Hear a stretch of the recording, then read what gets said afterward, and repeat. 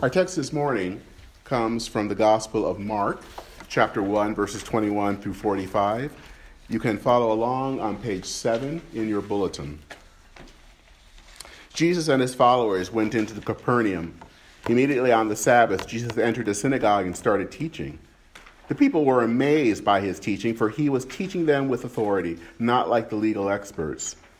Suddenly there in the synagogue, a person with an evil spirit screamed, "What have you to do with us, Jesus of Nazareth? Have you come to destroy us? I know who you are. You are the Holy One from God." "Silence," Jesus said, speaking harshly to the demon. "Come out of him." The unclean spirit shook him and screamed, and then it came out. Everyone was shaken and questioned among themselves, "What is this? And a new teaching with authority? He even commands unclean spirits, and they obey him." Right away, the news about him spread throughout the entire region of Galilee. After leaving the synagogue, Jesus, James, and John went home with Simon and Andrew. Simon's mother-in-law was in bed, sick with fever, and they told Jesus about her at once. He went to her, took her by the hand, and raised her up. The fever left her, and she served them. That evening at sunset, people brought to Jesus those who were sick or demon-possessed. The whole town gathered near the door. He healed many who were sick with all kinds of diseases, and he threw out many demons. But he didn't let the demons speak, because they recognized him. Early in the morning, well before sunrise, Jesus rose and went to a deserted place where he could be alone in prayer.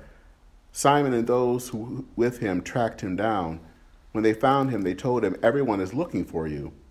He replied, "Let us head in the other direction to the nearby villages so that I can preach there too. That's why I've come." He traveled throughout Galilee, preaching in their synagogues and throwing out demons.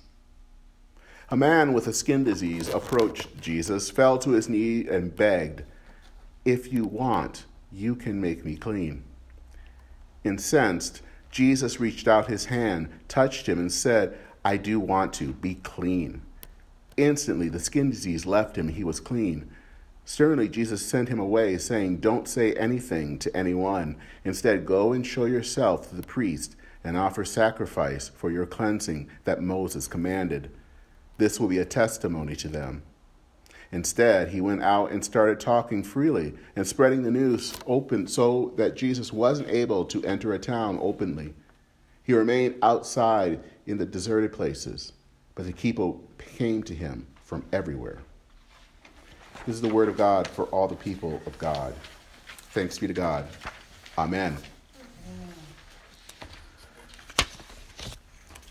So next month, I have to go to the eye doctor for an exam. I'm a little bit overdue. Every time I go, I always think it's a bit amusing of the things that I have to do. It's amusing for two reasons. The first is, of course, they have you read that eye chart. And they want you to read the tiny, tiny, tiny text. And they ask you to read this. And I think that this is somewhat hilarious because they know that I wear glasses and that I would not be here if I could actually read that line. But the really weird part for me is when they put you into that apparatus with the lens. And they switch the lenses all the time and tell you which one is better, 1 or 2. I don't get this at times because sometimes 1 and 2 look the same. And I cannot tell the difference. So at this point, when that happens, I basically just pick a number because I don't know what else to do. And I won't really go into the whole dilation thing, which I despise. Now, I have to do this every year to make sure that my eyes are healthy, to make sure that I can see. They want to make sure that I have no problems. And the end of this is that I leave with a prescription for new doctors. I say goodbye to the doctor until the next year. It's important for us to see. It's important for us to have clear vision, because sometimes when we don't have clear vision, we miss things. Things that probably we could see if we could clearly see, but because our vision is poor, we may not see it at all. So we are starting a new year, and we are also starting a new season of the church called Epiphany. This is a time of the year when we talk about Christ being revealed to the world. It begins regularly with the telling of the visit of the Magi, who came to see the infant Jesus. And it was a sign that Jesus' message was not just in this one area in the world, but was meant for everyone. It was a global message. And it was a sense of Jesus being revealed to everyone. The theme that we have for this season is focused. Seeing Jesus revealed.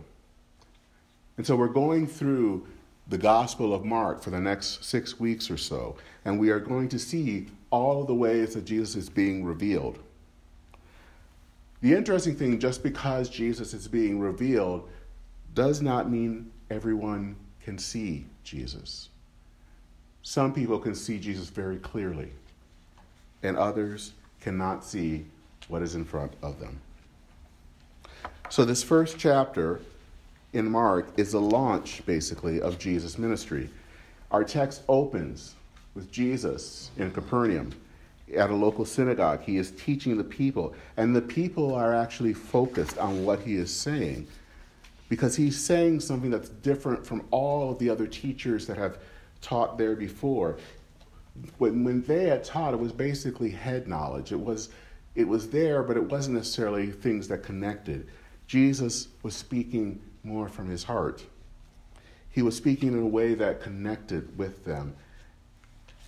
After years of probably not being able to really see clearly, Jesus, in a sense, opened their eyes to notice things that they had not seen before.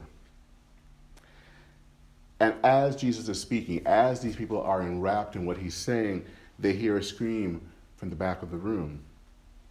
And we learn that it is a man that has been possessed by an unclean spirit. The funny thing about this person is we don't know much about him. How long had he been possessed? Maybe he had been afflicted for a while. We tend to think he must have been afflicted for some time, and that he was an unclean spirit.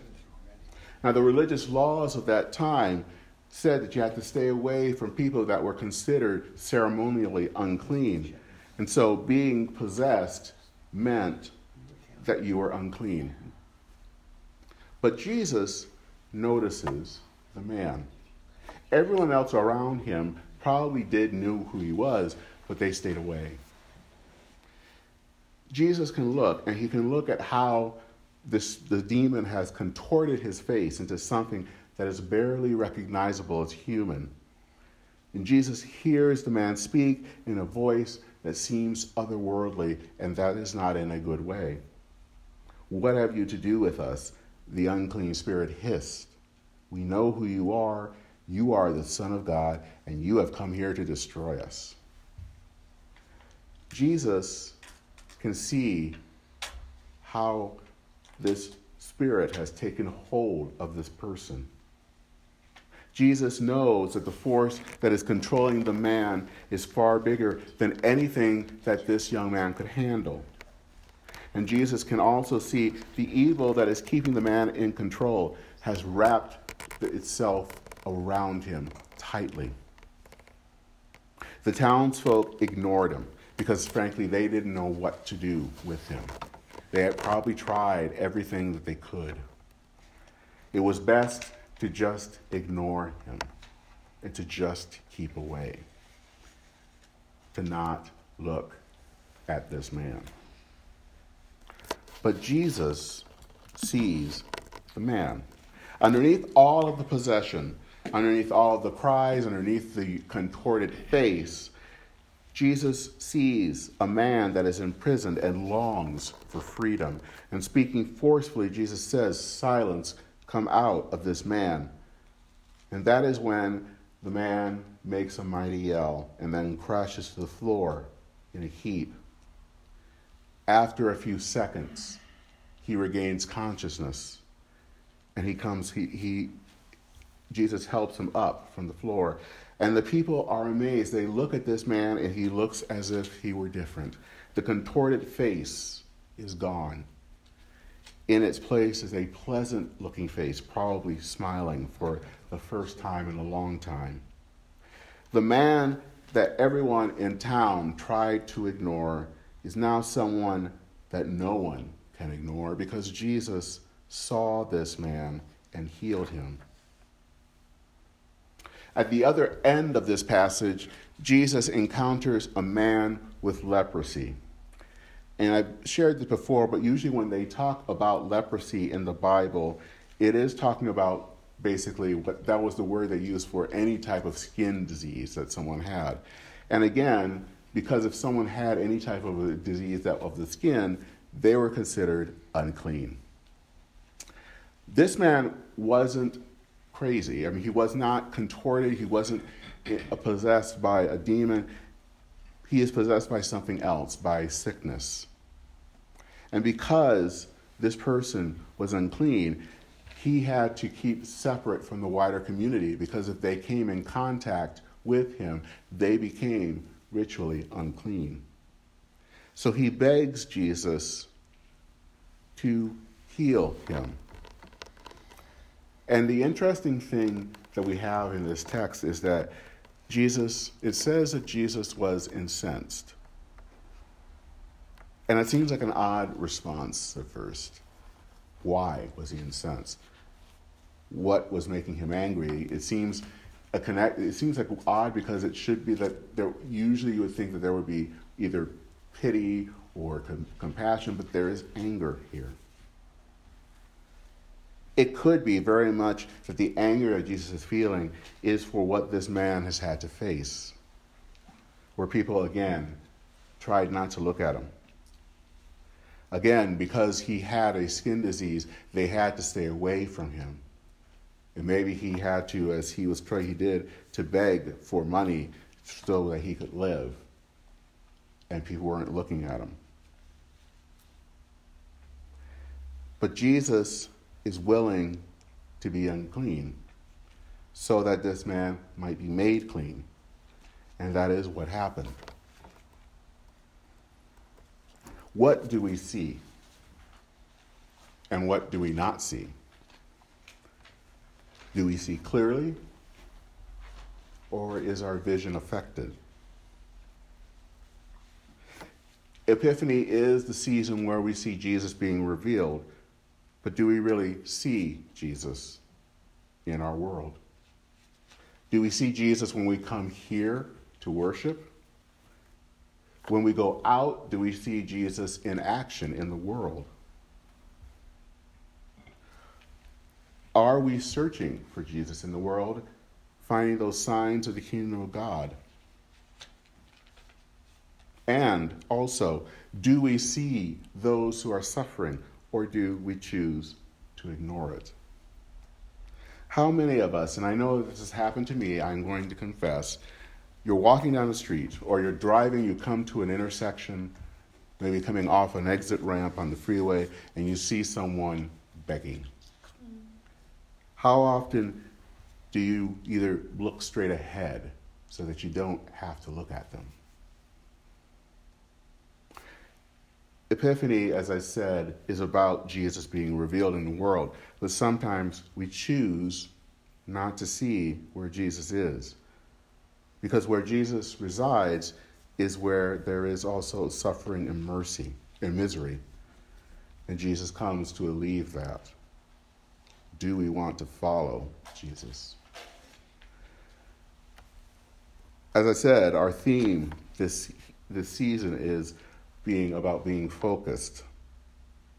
God is making God's self known in the world that might have forgotten God. These coming weeks, we're going to be asking the same question over and over again. Where is God making God's self known? Where is God active? And where can we as a church join in with God in ministry? Throughout this passage, throughout all of this reading today, Jesus was in action, all the time revealing himself to the people. This is a very different view of God. We want to believe that where God is, there is no misery. But Jesus turns this upside down.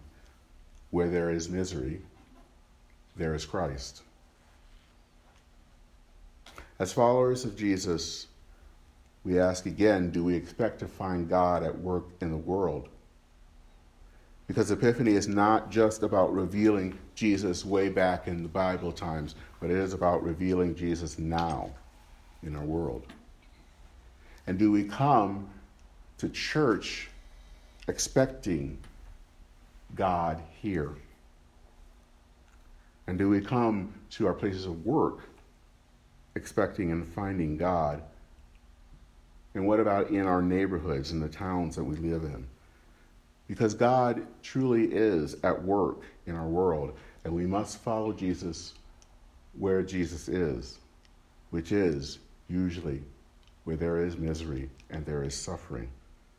And we come there to work, to bring the good news, to free people and communities from dark and demonic forces that have a hold on people.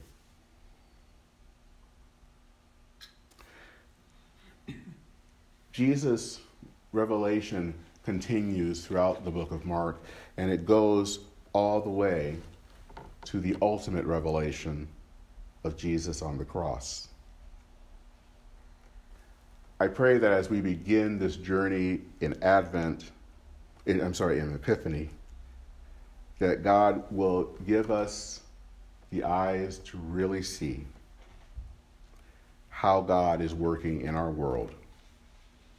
And we pray that God gives us the strength to boldly enter the world and to be with God, working where there is misery. Thanks be to God. Amen.